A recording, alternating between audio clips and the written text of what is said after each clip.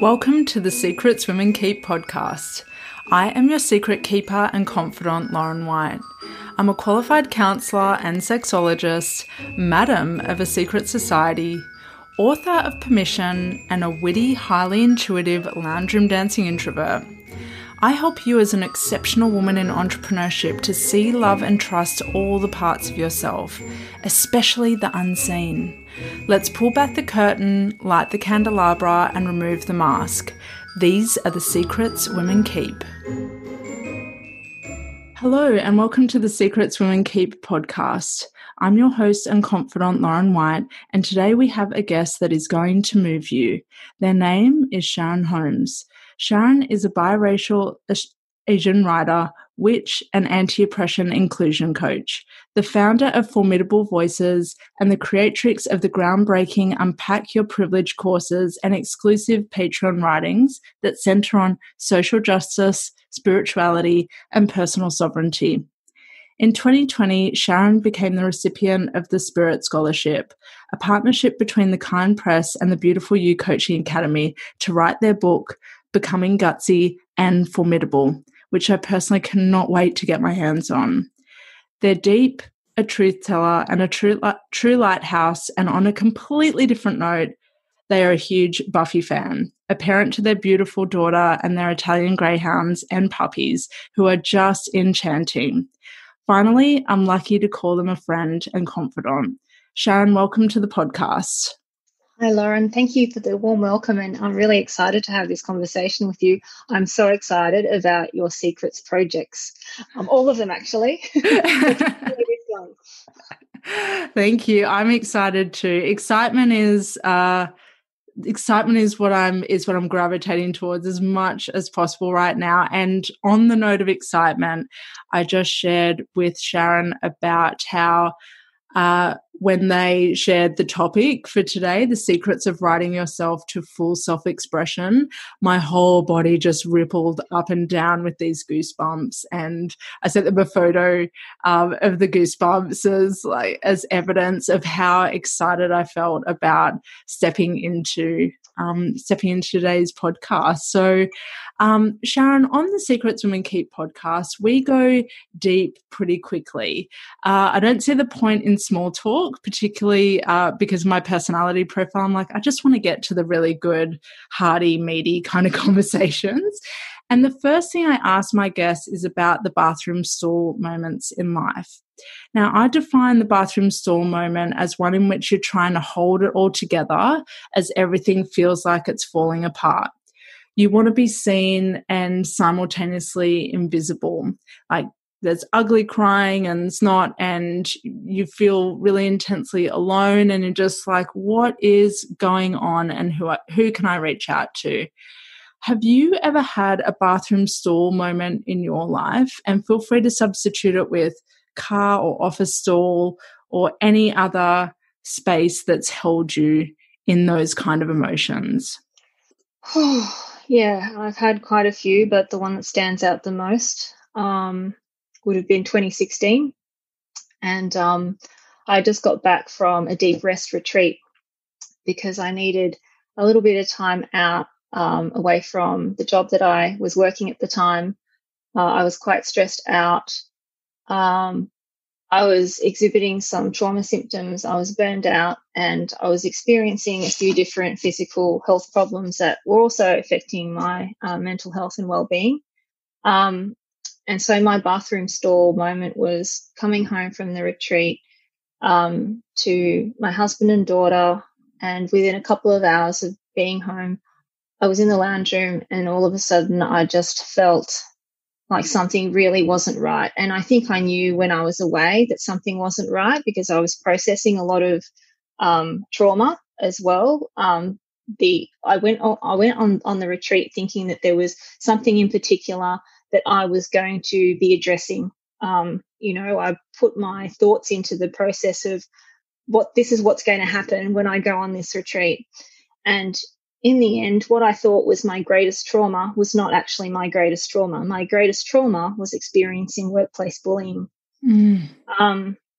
So I went to my bedroom, to my bedroom, and I sat on the floor, and I just couldn't stop crying. I couldn't breathe. I couldn't stop crying. I hyperventilated.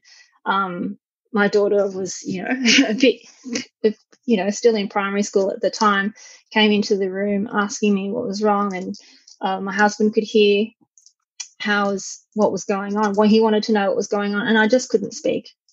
I just couldn't speak because the weight of that realization that I was in a place that caused me so much pain was just so overwhelming. And not that I can compare different types of trauma that I've personally experienced to each other, but I didn't realize how much this one had affected me. And probably I would say the reason why it sort of that was my bathroom stall moment was because I had been in a hypervigilant state for well over a year after experiencing the workplace bullying, and I stayed at that workplace because I didn't have the energy to go and look for another job. I didn't have the energy to put myself out there and to sell myself to yet another workplace where I didn't know what kind of environment it was going to be. I just didn't have it in me. People didn't understand why I was staying. Sharon, why don't you just leave? I wish it was that easy. And it just wasn't easy. And that was the year that I turned 40. And I returned from the retreat just 2 weeks shy of my 40th birthday. The day before my 40th birthday, I had an appointment with a psychologist.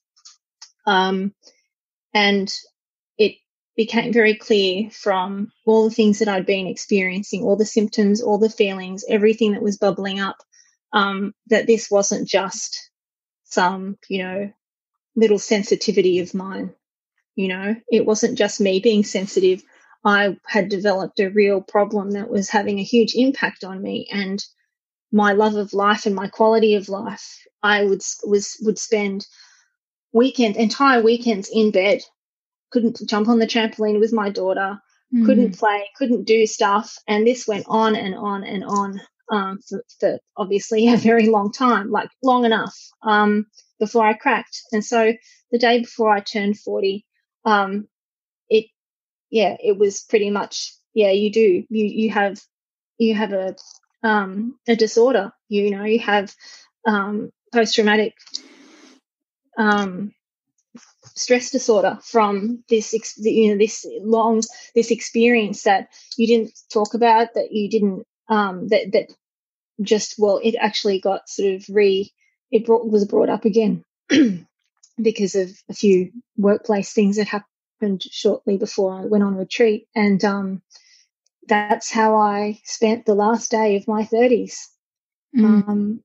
with a diagnosis and extraordinarily upset. But I also felt relief that, excuse me, that I wasn't imagining things, that this wasn't all in my head, that I was not going to be gaslit anymore and I wasn't going to gaslight myself anymore. And the following day I had my birthday. Didn't really enjoy it very much, had a cry in the toilet stall at work. Went home, and my family and I went out for a dinner at a Thai restaurant, but it's not how I expected I would enter my 40s.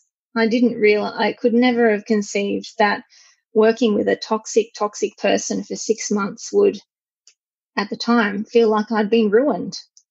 Like it affected me on so many different levels. Like I was insomniac, my period stopped for quite some time. It was full body shock.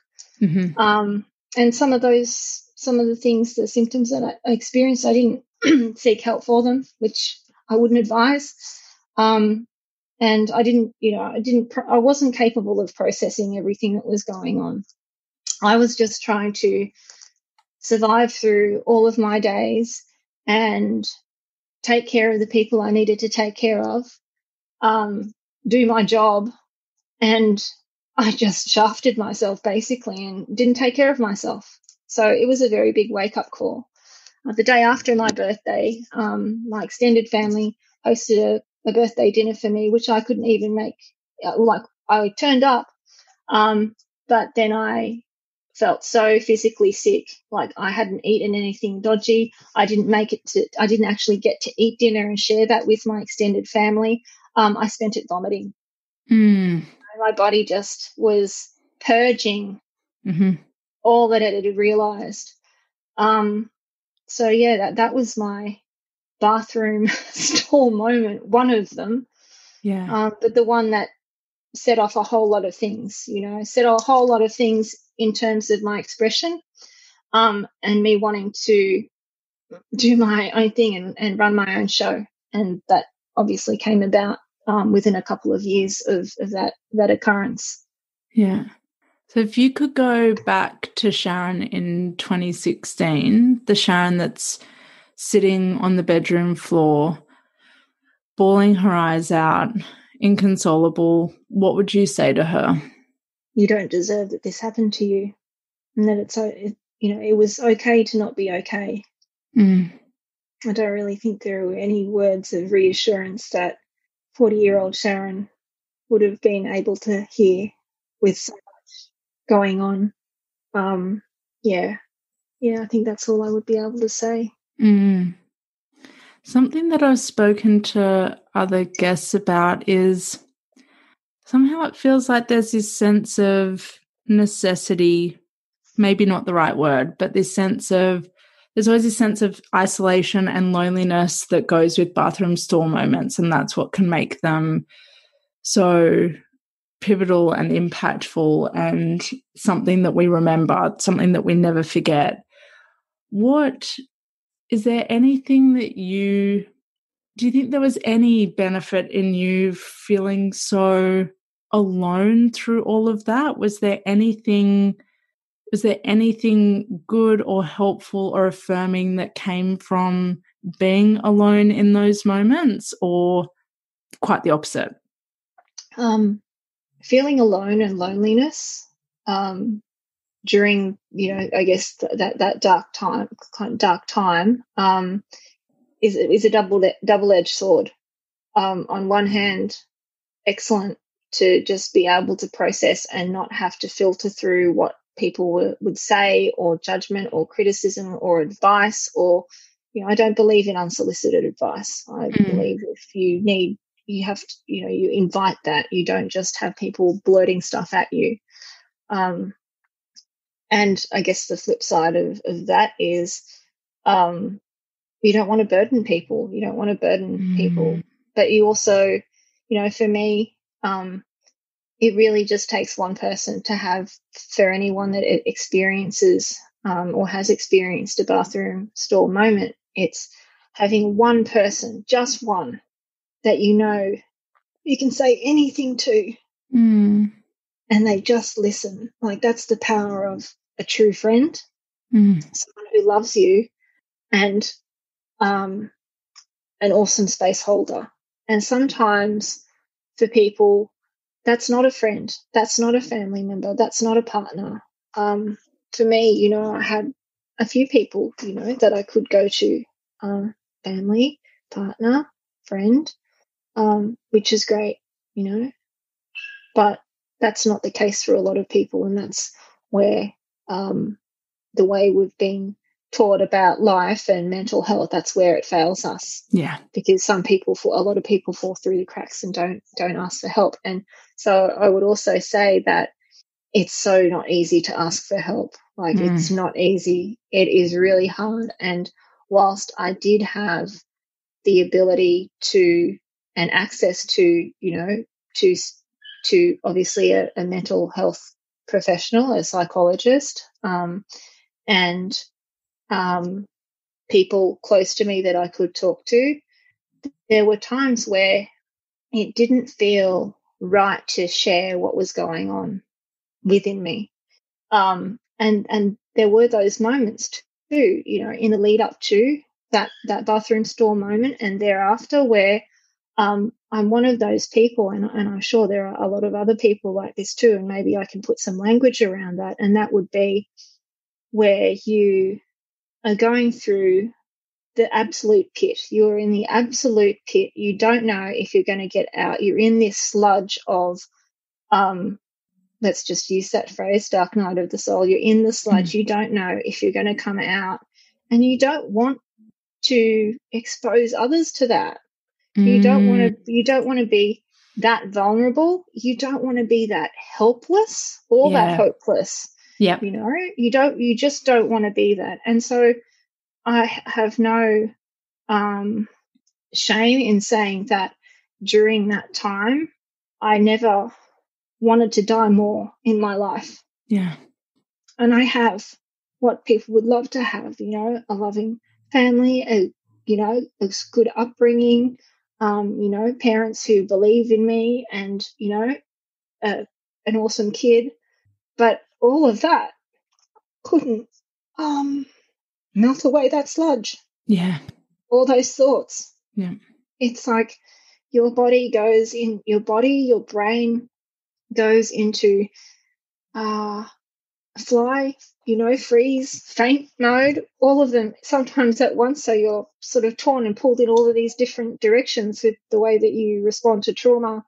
And it's like there's a switch that's autopilot and it's not going to a good place.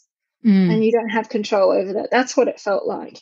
And, the people I absolutely loved the most, I couldn't even tell them that during that time. And I've since said something when I was coming out of it, and I could feel like there was more time and space between the dark moment and where I was moving, like there was forward movement and I was moving away, that I could talk about it. And that was hard because there's so many layers of fear involved, with so many fears and, unwarranted beliefs that go into whether you share something with someone or not.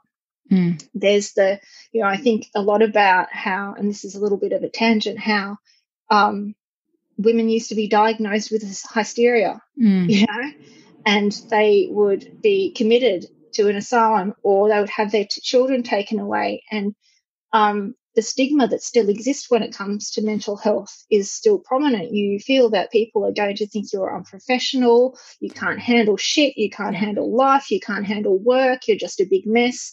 So there's all of these like automatic things that pop up, like conditioning. You're so conditioned by society and the environments that you work in. And if you work in a workplace that does all the talking about well-being and stuff, but then doesn't provide support, or just like gaslights you, then of course it's going to be so much harder to come out of the pit. It was scary, just to actually say to the people that I love the most, some months after those thoughts were going through my head, and the processing of all that, and when I knew that, when I got to a point where all of that ideation was in my very recent past, I was actually then able to say, I didn't want you to worry about me. Yeah. But this is how I was feeling. And I think now, how many times have people been in that suicidal ideation and not had the opportunity sometime later to say, I went through that? How many people didn't survive through that? Yeah. And that's hard. So we have to normalize, we really do have to normalize the conversation around mental health and mental well-being, and the environments and places that we commune in, that instigate these problems to rise, for these problems to occur. There's a lot there, obviously, that needs to change in order for that to happen. Because, without practice, what we're hearing and what we're witnessing are just words. Yeah, they're just lip service. Policy, yeah. Policies, guidelines, they're wonderful. How about reinforcing them? Yeah. I mean, so there was denial of the extent of the issue in my situation. There was, that it was all in my head, that I had experienced this occurrence, this situation at the workplace I worked at. There was denial that anything was ever, that I was hard done by, or that I was wrongly done by.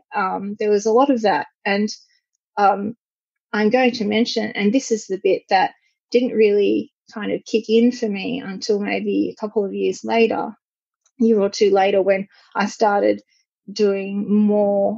focusing more of my writing. And the reason why I focused more of my writing on social justice and anti-racism and anti-oppression was because I was processing and going through my identity. I was examining everything. I'd gone through a few traumatic things. I'd gone through this experience, and I then wanted to examine and explore. And then I was able to see the links. Once I had the language, I was then able to put language to what had actually been occurring, what had actually happened, who was involved. And once I was out of there, what I noticed was that every person, the people that I went to for help, were all white people, like the person who I had the complaint against, and all the people that made the decisions about whether there was something wrong or not were all white people. And when it came time to restructure, that I was the one that ended up moved and subsequently, lost my job with a redundancy. So it's really interesting when you can look back, 3 years on and see all of the pieces and who played what part and what the identities of all of those people are. So obviously with the research I've done with regard to anti-racism and anti-oppression, the many layers of oppression that people who have marginalised identities experience, I could see really clearly and understand completely exactly what happened on reflection. And absolutely, I would say there was a combination of conscious and unconscious behaviours that took place with regard to how that situation was handled. Absolutely. And I think it's like unconscious stuff is scary, but people who consciously do things that are harmful and unethical, that's the scary bit. That's the bit you have to watch out for. What have you, well, it's a big question, but how has your identity changed over the last 4 years? I know who I am. Shit. Yeah. And no one can tell me any different. I know who I am. I've written about this a number of times, that I define myself, and I guide people to defining themselves too. No one gets to tell you what you are, who you are, what you're made up of. You get to decide that. And it's so important to take that self-awareness journey for yourself. Go on that expedition and discover who you are under all of the shit and all of the layers and all of the conditioning and all of the things that are put upon you, under all of the many systems of oppression and all the conditioning that you've received, because you are just, you would be described in a particular way because of how you look, or what gender people assume you are, or what sexual orientation people assume you are, all of those many layers, or all of the invisible things that people don't get to know unless they know us, invisible illness, chronic illness, invisible disability, all of those things that people just don't care very much about, until it happens to them, and then all of a sudden until it happens to them, until it happens to them, they use those parts of you that they deem not as good or not as superior. They use those things against you. You are a prolific writer. I remember you sharing with me at one point that, was it that you'd written 1 million words in 1 year when you had some sort of like scribe counter or something? I use Grammarly app just just for a type that, obviously it just gives you suggestions, and then you can just modify what it is that you want. And I've been using that app for maybe, I think it's coming up to 3 years now. Yeah, it's coming up to 3 years, and I actually just got a reminder of how many words it has checked for me over the last 3 years. It's over 3 million words. Oh my God. Sharon is a prolific writer. Your Instagram at one point had over 5,000 posts. That's right. Most of which over-delivered in terms of teaching so that your followers could ask themselves the hard questions. As much as you write online, your biggest secret dream for a long time was to write a book. And now that you've secured your scholarship, which is absolutely phenomenal, what makes you feel ready to write that book now? A few things dropped in for me, actually, early last year. So I'll tell you a little bit about how this book came about, because I initially had a very different book in mind around the time of all of that stuff happening a few years back. So I had a very different book in mind. And what happened was I was looking at writing a memoir, and it felt like I felt like such a fledgling that I was going to try and lift these little baby wings to write a book. But what ended up happening was I didn't know how I was going to tell my story without talking about trauma. And I didn't know how I was going to navigate sharing my stories with regard to experience or surviving, to overcoming trauma and recovering from trauma without re-triggering myself. And so I stopped. So at that time, I'd had written almost 40,000 words that I had, pulled from all the different places I'd written, from social media stuff where I would do, micro blogs or when I had a blog, and then the writing that I sort of did as well. And I had a whole structure of what I thought that book would look like. I had spoken to a writing coach at the time. We had a 3-part structure to what the book was going to include. Like, I did a whole bunch of research on, because I really want it, because music has been such a healing art to me. I love the poetry of songwriters, and I love lots of different types of music that span different genres and numerous decades. And so I wanted to use a song title for every chapter. I think I will still weave music in some way into this book, but that's where it began. And then when I got to the point where I was like, I don't know how to tell these hard stories, I stopped.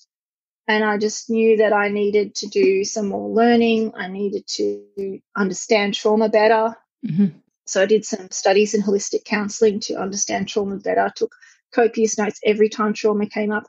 I wrote notes about trauma, but the one type of trauma that was not included in that training was racial trauma. And that is the trauma I was trying to heal.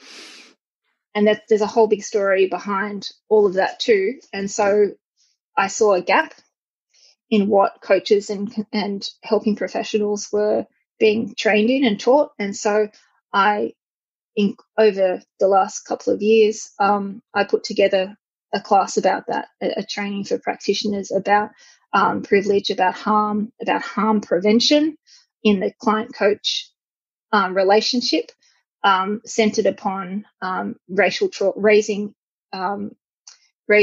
awareness about racial trauma in that client-coach relationship, because that's a sacred relationship. As the coach, you have a coach or helping professional therapist, you have a lot of power in that relationship. Yeah. And I had experienced occurrences where, because someone in a helping profession was not well versed in diversity or inclusive language, that they were using harmful language in very, very outdated terms that in some instances are regarded as slurs today that you would be sacked for using. And so I developed a training and did a lot of research to put something like that together. And last year I did a lot of writing and a lot of inner work, a lot of processing, like really looking at everything that I'd created, all of the classes, all of the workshops, and I started to formulate and put together a framework. I was getting a real understanding of these just aren't classes. You know, there's so much more to what they are. And so I put together my framework together, Unpack Your Privilege to Formidable Business and Inclusion, which is a mouthful and it needs a much shorter name. And just really looking at what do I want to be well practiced at? You know, I want to be joyful. I want to be creative. I want to be rested. So, with rested, I was forced with that because I had developed a chronic migraine condition last year, probably because of all the years of stress and stuff. I focused more on joy and creativity, and I created a different type of circle which involved like witchy stuff that I really love, and then a whole bunch of other things because I'm seriously huge on potion making. And I just practiced the things I really enjoyed.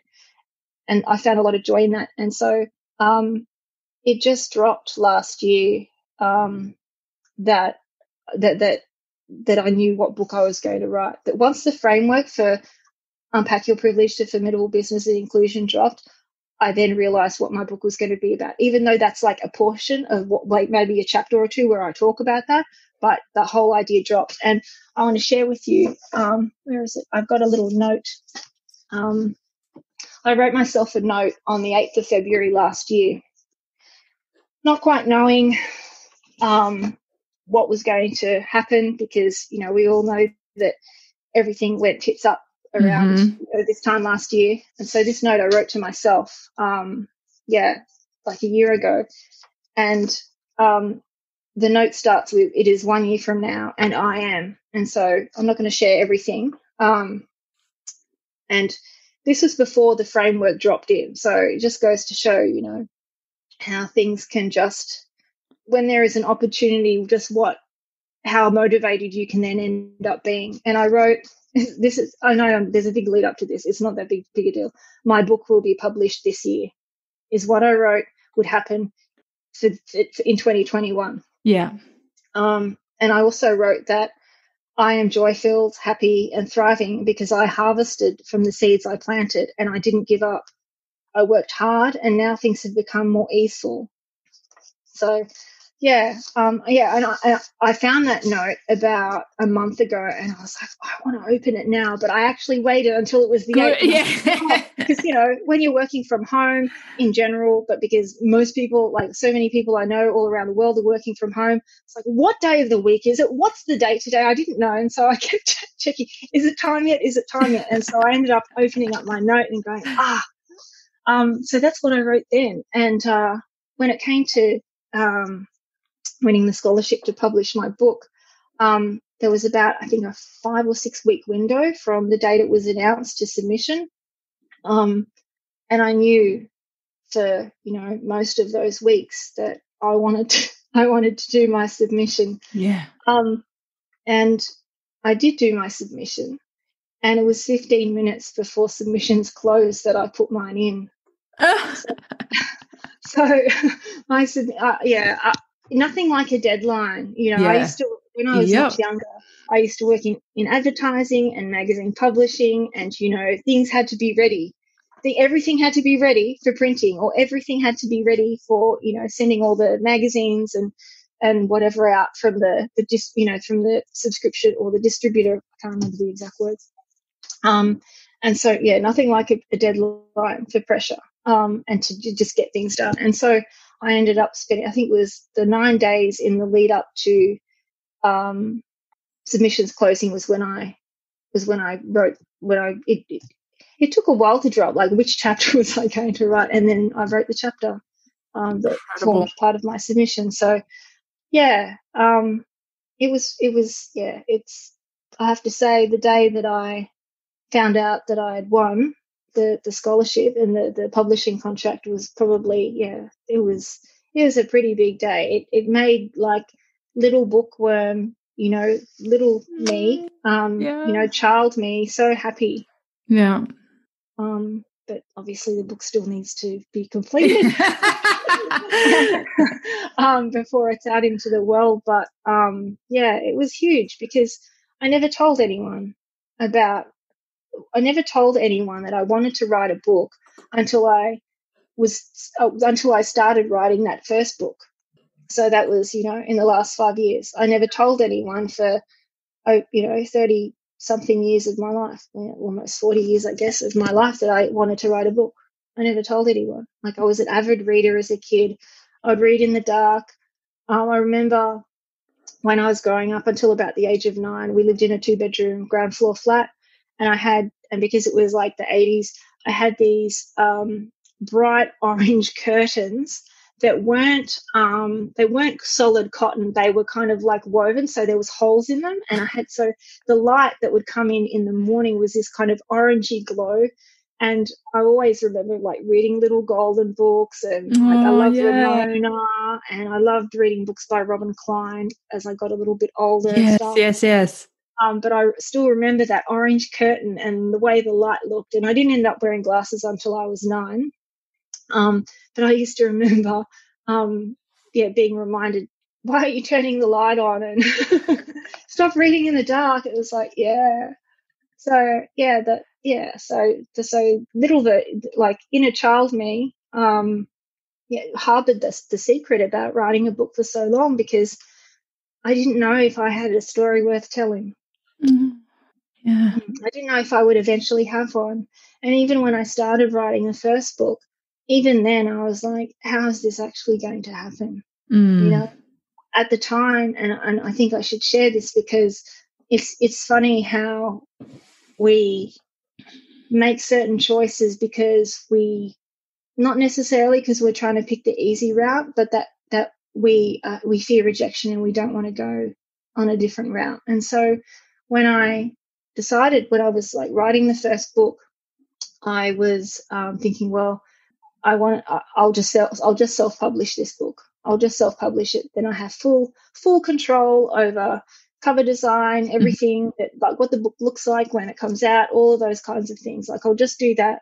But of course, like, a very big part of that decision, or that choice, initially, was because I didn't want to have to face rejection by submitting it to publishers. Yes. Yeah. I think that's a biggie. Like, I know a lot of people that self-publish, and I know a lot of people who do get published by a publisher, who get book contracts and everything. So yeah, it's interesting how it all kind of came about. Because when I was first writing that book, I was like, I don't want to have, I just want to be able to do everything myself. But now, like, being in a totally different place, having grown a lot from that experience, realizing that I do have a story to tell, and my story's worth reading. And not from like, this book is all about me, but knowing that I can write a roadmap that helps people deeply self-inquire into themselves. That's the kind of book that I want to write. Like, these are my stories, and these are my experiences, and these are the lenses I see through. But what are your stories? What are your experiences? What are your lenses? And what are you becoming? Yeah. That's kind of, I guess, to summarize what I want for the reader to experience. Like, I love reading other people's stories. I love to know how people got from A to Z and how things happened in their life. Like, I love knowing that, but I also want, as a reader myself, I want to know in what way can a writer or an author, their story, inspire and motivate me to do in my life. Not necessarily write a book, but what might I do differently? What might I take a chance on? What might I risk? And I might take a chance on myself. I might take a risk. That a creative risk that I might not ordinarily take had I not read someone's book. So I think about those things when it comes to telling stories, that it takes a long time for some of us to realize we have a story that's worth telling. Yeah.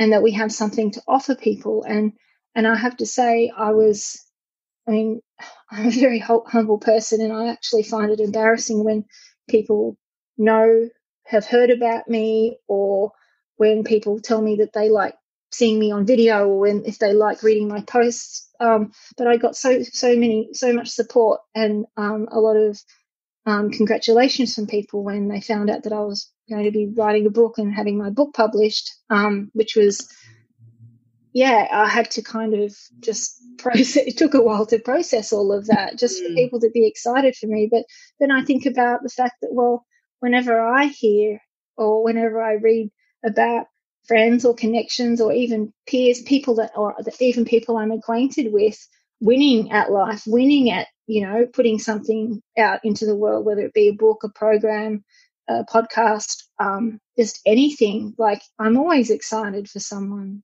because there are so many obstacles, and depending on our level of privilege that we face in our journey to finding our place in the world or making a place for ourselves in the world. There are so many like obstacles and challenges that we face. I sometimes find most of them are internal, but there's obviously a lot of external as well. Yeah.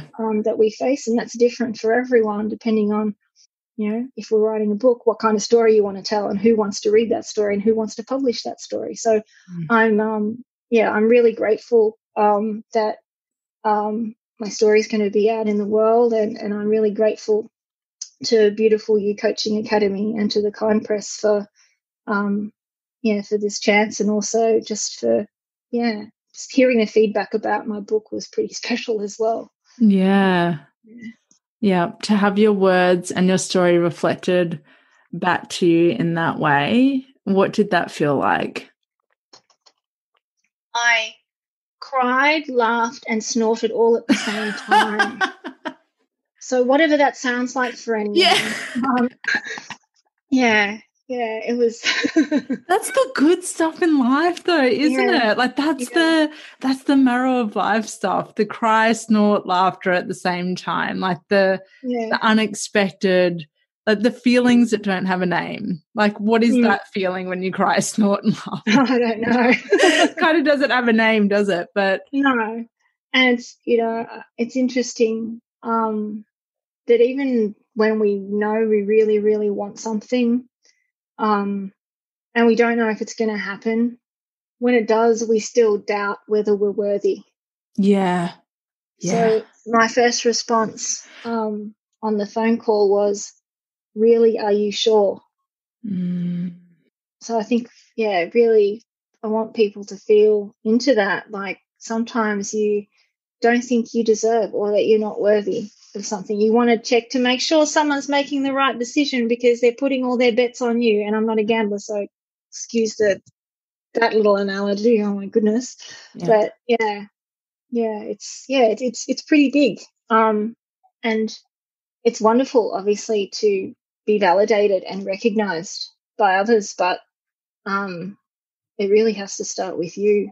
It does. Yeah, it does. It has to start with, to echo some of your words back, with my story matters. My story has the power to move people. My story has the power to have people ask themselves the hard questions and to integrate new learnings into their life. My story matters. Everyone's story matters, and everyone has a story.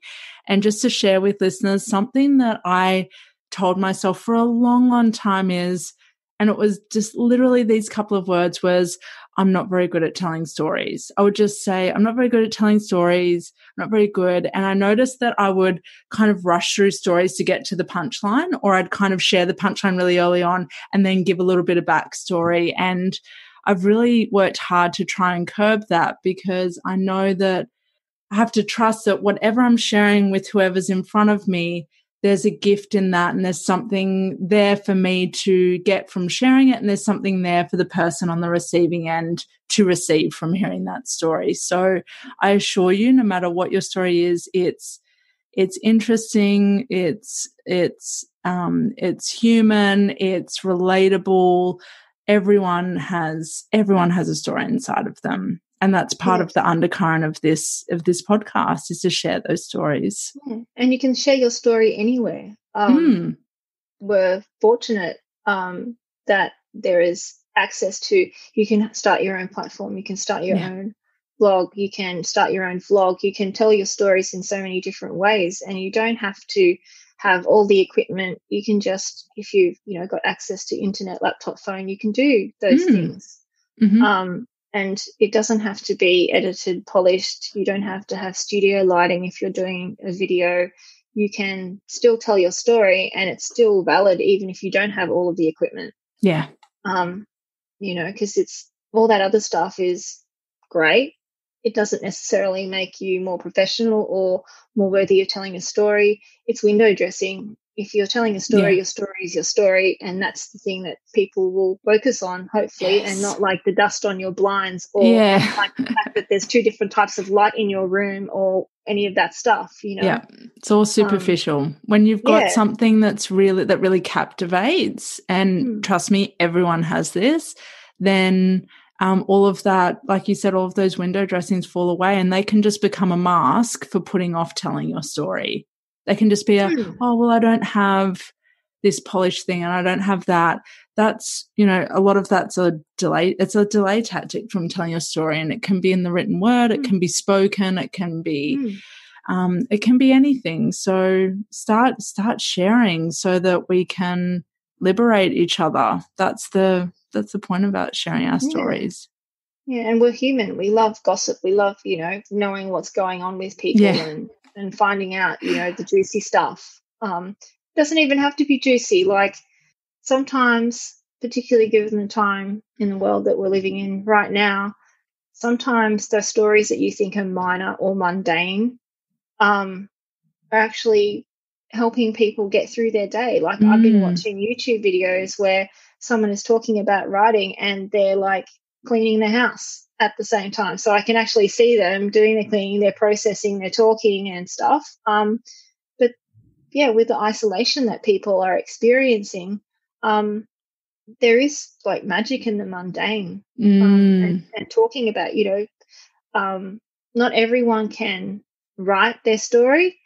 Some people are better at speaking that story and telling a story that way, because sometimes the bounds of the page, the page border on the screen are quite limiting for some people to be able to express what they want, and also for some people, using their voice is a way to process and get their story out. And sometimes when I think about, I've experienced lots of different types of healing, but you can use your voice as a sound healing by not only for others, but in getting to express your story, being able to process. So some people can write, but then some people write how they speak, and some people do. Everyone does it differently. Most of the time, I think I write how I speak, maybe without all the maybes, ums, and ahs, and so on. But, but yeah, I think because if I'm talking and speaking and sharing a story, then there's going to be lots of tangents that wouldn't translate on the page. It just like fine for a transcript, but maybe not for a story or an article or a post or anything like that. So, to be able to find your voice and you don't even have to have an audience. That's the thing. You can just write for you. And I think that's the main thing, whatever it is that you need to process, whatever it is that you need to get down or speak up on, just do that. And so long as you are being, truthful and in your truth, then it doesn't matter if people are listening or not, because you're also getting that experience of being able to process and reflect and contemplate and then move through any emotions or experiences that are coming up or arising or that you're remembering. Yeah, it's powerful stuff. You can just start with an Instagram profile or a Facebook profile. You don't need anything that costs anything, and it can make massive shifts for you and for anyone reading. It could just be one person, and that's the power of that speaking out. Now, Sharon, I wanted to ask you, fullest expression and fully expressed are kind of hot terms right now. I see them around the place. I catch myself saying them. I personally love them and think they encapsulate quite a lot, like maybe even more so than simply saying confidence or sovereignty. I feel like fully expressed can really be an umbrella term for that and so much more. What does fullest expression mean to you? Fullest expression. For me, I've used and written about the term fully expressed before. And for me, that wasn't that term. I didn't find out about that term through writing. I found out about that term through art. It would have been about 6 years ago. I did a 3-day painting workshop here in Brisbane with a Portland artist that flew over from the States, Jesse Reno. And it was 3 full days of just laying down paint and just seeing what came out, using your hands, using your hands, using, different tools, just using different paint to just create something and not knowing what was going to unfold layer by layer. And so we painted for 3 days, and I painted, 3 paintings. And it was so cool because there was like lots of other people. There was like maybe 10 people doing the class, and Jesse showed us like what he was painting. He just uses, really basic paints. You don't need like fine artist paints or anything to paint something that is awesome, that people see magic in. You can use really basic, equipment. You can use school brand, school quality paint. You don't have to use anything fancy. And it was just, 3 days of just seeing what was going to happen as I painted and just really being in that moment. Like I find any art form, even when I was doing jewelry making, just even bashing metal on an anvil, like that is kind of, even though it's noisy, it's still a form of meditation because you're concentrating, but also you're in that moment. So there's a lot of space that creates, because you're not thinking about, this has to look perfect, or because it's full exploration. You're fully expressing yourself on the paper or on the canvas. There is no censorship. There are no boundaries. You're not following any rules. If you want to use primary colors and secondary colors, fine. Like nothing has to work together. Nothing has to be complementary. It's just seeing what happens as you lay it down.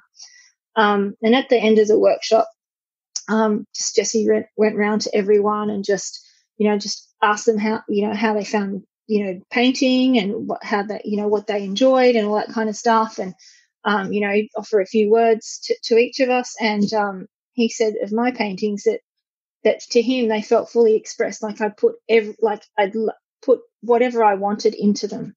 And so for me, because that was like I was already writing on my blog for a few years by that time.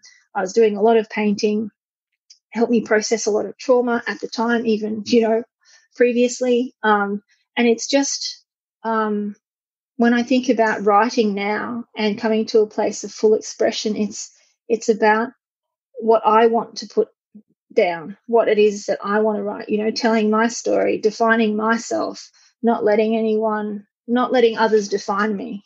And I guess there's sovereignty in that, and freedom in that, and liberation in that as well, because I can, it's not so much about expressing opinions and then people judging that and you being wrong. It's just you're getting it out of you, because I spent a lot of years where I obviously harbored my secret about writing a book for a very, very long time because I didn't think my story was worth telling, or that because I didn't want the pressure of people saying, so how's your book going? When are you writing a book? So I wanted to avoid that. I preempted that might happen, eventually. It's not bothering me now because everyone knows, most people know who know me know that I'm writing a book, and people do ask, and that's cool, but I'm actually doing it. It'd be different if I was just I didn't even have a skeleton outline and I was just still trying to decide. So for me, full expression is just, I don't leave anything unsaid.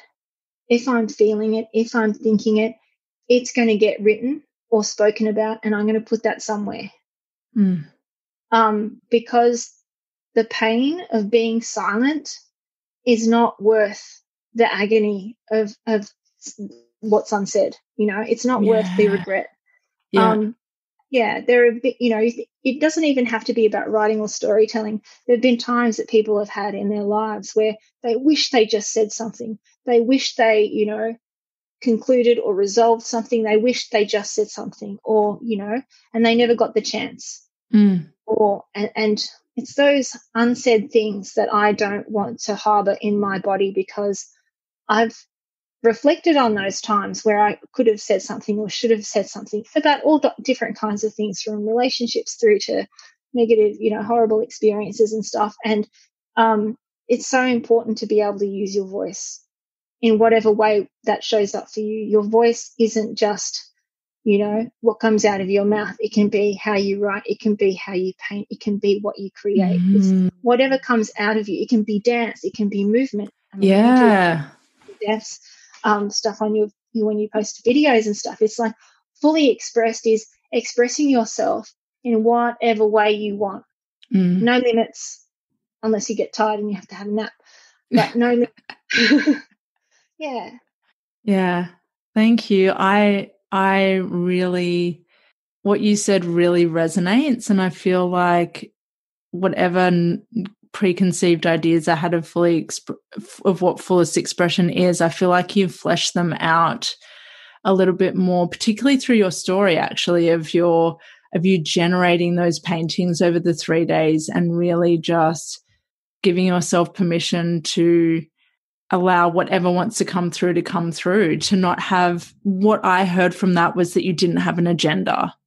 No agenda. It was like, this is not going to, who knows what it's going to, I've tried to do still life painting and they're never going to look like the still life, because I don't paint like I took a photograph. Like, things are out of proportion. Whereas, and that's the thing that I most love with experimental, intuitive, and abstract art, is it can still have form without being about objects or portraits of people. It can still have, meaning. And yeah, it's interesting when I look at the paint, like I have one of the paintings in this room that I painted on that weekend, and it's still like, it probably is going to forever be my favorite painting that I've ever painted because I can see all the layers, you can see the very first layer in some parts of it.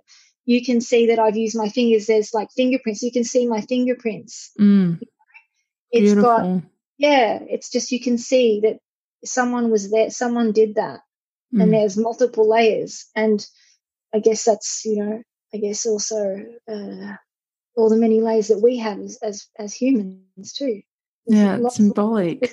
There's a lot more. There's a lot more to us than just what we say in our bio, what we post on social media, where that one image, one photo of us that we've put up there. We are made of multiple moments of strength and joy and play and art and loss. We're made up of so many different layers. And so fully expressed also to me is, we don't reduce ourselves, we expand ourselves. We don't ever that's like the freedom of art. And I think coming from that place, I would encourage anyone who's never painted, thinks they're not an artist, like the freedom that comes with just throwing down paint is just really awesome. Like there's just, you don't have anything to prove. You're not trying to get your painting in the gallery. And if you are, awesome, try, do it. But yeah, there's just, I think, a different layer of learning in that comes to you through painting, that you can then use that liberation in other things. And I think that for me has been, art, I am still drawn to art. Every time I'm feeling low, I'm still drawn to art, looking at other people's art, doing my own art still. It doesn't have to be complicated or anything like that. It's really grounding as well. If you're feeling wonky and wobbly, it brings you, sometimes people find that they can't sit still or concentrate with meditation. Meditation does not have to be about sitting down or lying down with your eyes closed. It can be awake movement. It can be dance. It can be whatever it is that you want. It can be a combination of paint and dance. If I had room, I would do both. So, like it is whatever you and I want. Need to get together and do this. Yeah. I'm already concocting a workshop of painting and dance. It's going to be messy. It's going to be messy, but that's us in our fullest expression, right? Being in your fullest expression is messy, right? It's not this linear, polished version of perfection. It's like perfection, and just perfection, and the concept and idea of needing to prep for perfection is what stops people from even trying in the first place. And you don't get to be fully expressed unless you are willing to be unprepared, to take a risk, to put more time into yourself and what it is that you would like to make. But like I said, I would encourage anyone who hasn't painted to just play. Remember the little kid that you once were who loved finger painting, or playing with Play-Doh, just those kinds of things. Like over the last few years, I've made things with clay. I've made little candle holders out of clay, like clay that's air dry clay, polymer clay. I've made little incense holders. Like there's just something about the tactile nature of making things with your hands, or even using a paintbrush, or even using a pen. There's just, I love different textures and stuff. I'm that person that goes to a clothing shop, and I will touch every fabric because I want to feel the difference. Like, it stimulates my senses, and I'm like, it's sort of one of those things about me, I guess. But I would recommend to everyone listening to get really sensory. If you're not already, you are a sensory creature. There might be different degrees of it, and some people might be, more sensory or have higher sensory needs than other people. But if you are living in a very digital world, if you are moving from, the medium-sized screen, which is your laptop, to your phone, to your TV, then I would suggest that you get more sensory. And one of the things I did in the last year was I started to get really into wax seals, and it's so simple and it's so fun. So it doesn't have to be, Sharon's just showing me one of their stamps, one of their seals at the moment, and it's just it's very, very good for short attention spans, very sensory. There's the flame, and there's a smell to it, and then there's the sensation of pulling the seal. When I created Secret Society, I was just like, I made oils for the members, and I put wax seals on things that I sent them. I just love it. It doesn't have to be. It can be anything. Just full permission for it to be anything. Sharon, you've shared so much with us today, so much about what women grapple with, the secrets that we keep, what we conceal, what we keep hidden away. I'm just wondering, I normally ask about what you would like women or people who identify as women struggling with being their fullest selves to know, but I feel like you've just answered all of that intuitively and instinctively in your last response. So I'm wondering if I can ask you some quick shoot questions to finish up. These are just whatever your first answer that comes through to you, if you can just share it with myself and the listeners today. Are you ready for that? Oh, let's do it. Yeah. Okay. What's your favorite sensation? Oh, goodness. And I haven't been in the ocean for a while, but when you first get into the ocean and you're bracing yourself, like, it's hot, it's summer or springtime, because you can swim a lot, many months of the year here in Australia. But when you first get in and it's like that cold, giggly, bracing feeling, and then once you get in and it's just, it's because it's multiple sensations. It's the chill, it's the movement of the water. It's then when you get comfortable, and then it's when you float or swim, and you just, you're just in it. Yes.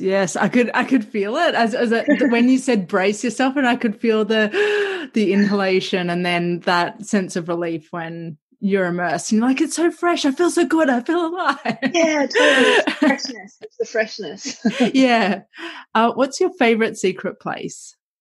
I guess it's not really a secret. There's a reservoir that's down the road from here at Enoggera, the Enoggera Reservoir. I quite like that. There's like a couple of kilometres walking track, and you can swim in there. And yeah, it's just like it's nice and peaceful as well. Lots of trees and water together. I'm right with you on that one. I love Enoggera Reservoir. If any Brisbane residents listening or anyone comes to visit, it is a really beautiful, magical place. What's one secret talent you possess? I tell so many stories. I sometimes wonder what's the secret anymore. Or maybe just not widely known.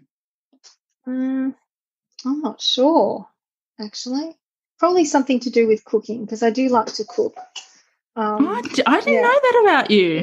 Yeah, I like to cook, and whilst I sometimes use recipes, mostly I'm an intuitive cook, so I just put in what I think. I don't measure stuff. Like if I'm using herbs and spices, I just put in what takes my fancy, that kind of thing. Yeah, and I really love slow cooking foods on stoves or in the oven, and then just the whole prep to finish process, like I said before, with hitting metal on an anvil or painting, it's just like a meditation. Likewise is, prepping everything to go into the pot. Yes. What's your secret pleasure?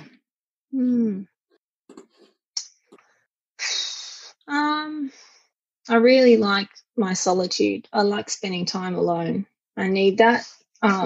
Yeah, I mean, even though isolation, and being physically distant from a lot of people, I really like the space and the quiet when no one's home, or if I go someplace on my own. Just there's no there's no noise. There's no noise, no interruptions. I really love just having space and time to myself. And I, was an only child and stuff. And so a lot of the things I enjoy are solitary practices, or they can be things done with people. Like I've translated a lot of things I enjoy for myself to doing it with people in groups, like painting and art and potion making and things like that. So time on my own, just because it gives me an opportunity to recharge. Yeah. Who's one woman or person who identifies as a woman who's really seen you? Do I have to say just one? I'm just going to say the first person that came to mind, because they've been just an incredible support over the years that we've known each other. That's Sonali Fisk. Yes. American. Yeah, she did that awesome TEDx talk a few years back. Yeah, and has been a speaker at two of my events. So she's a sister that's got my back and gets me. Yes. Yeah. Yeah, it's such a special feeling. And one-on-one conversation or mingling through a bustling soiree? Oh, give me the one-on-one. Like you started the conversation with saying, you're getting in deep straight away. It's like, small talk's just uncomfortable. Too many people, and if I don't know people, is a bit daunting, even though I've definitely had to do that in my business the last few years. But a really good one-on-one where you're like in this time warp. Like I catch up with my friend Catherine McKenzie Smith, and 4 or 5 hours disappears like in a flash, and sometimes I think we've just entered a different parallel universe for that time. Yeah, I can relate. Yeah. Jan, thank you so much for being on the podcast today. I have been really moved by the sharing of your stories, and what I've taken away is the importance of sharing your story. I'm kind of going to marry a couple of things that you said, if that's okay. It's the importance of sharing your story and being fully expressed as you share your story, and that can be a combination of things. That doesn't have to be one thing. It can be however you want however you feel most exploratory and most liberated expressing it, and have no agenda with it, to just release it. No expectation. Yeah. No, powerful stuff. Where can you please share with listeners where we can find you online? Yeah, my website's at the moment is gutsygirl.com.au. That's going to be updated soon. You can find me on Instagram, Sharon A. Holmes, and I use that name on Twitter as well. They're probably the 3 best places to find me. I am on Facebook as well. Yeah.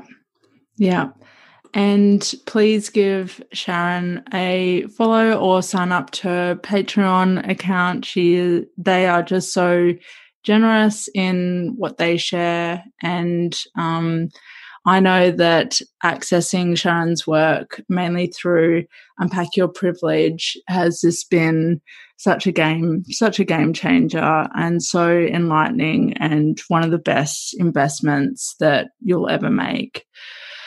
I hope this episode has contributed to your understanding of your secret self. If you enjoyed it, please share it on Instagram and tag me so more women can feel seen and understood. And if you never want to miss an episode, then subscribe now and you won't miss a whisper.